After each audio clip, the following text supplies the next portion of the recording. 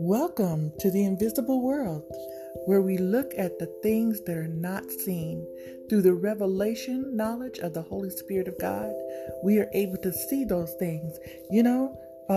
Hebrews 11:1 says, "Now faith is the substance of things hoped for, the evidence of things not seen." We are going to present evidence here of things not seen. Through faith, we understand that the worlds were framed by the Word of God. Praise God, so that things which are seen were not made of things which do appear. This is a broadcast that's going to strengthen your faith, that's going to cause you to look and see things with your faith, the eye of faith, things that are not visible to the natural world. Welcome once again. We are so excited to have you with us. Thank you for joining us. Praise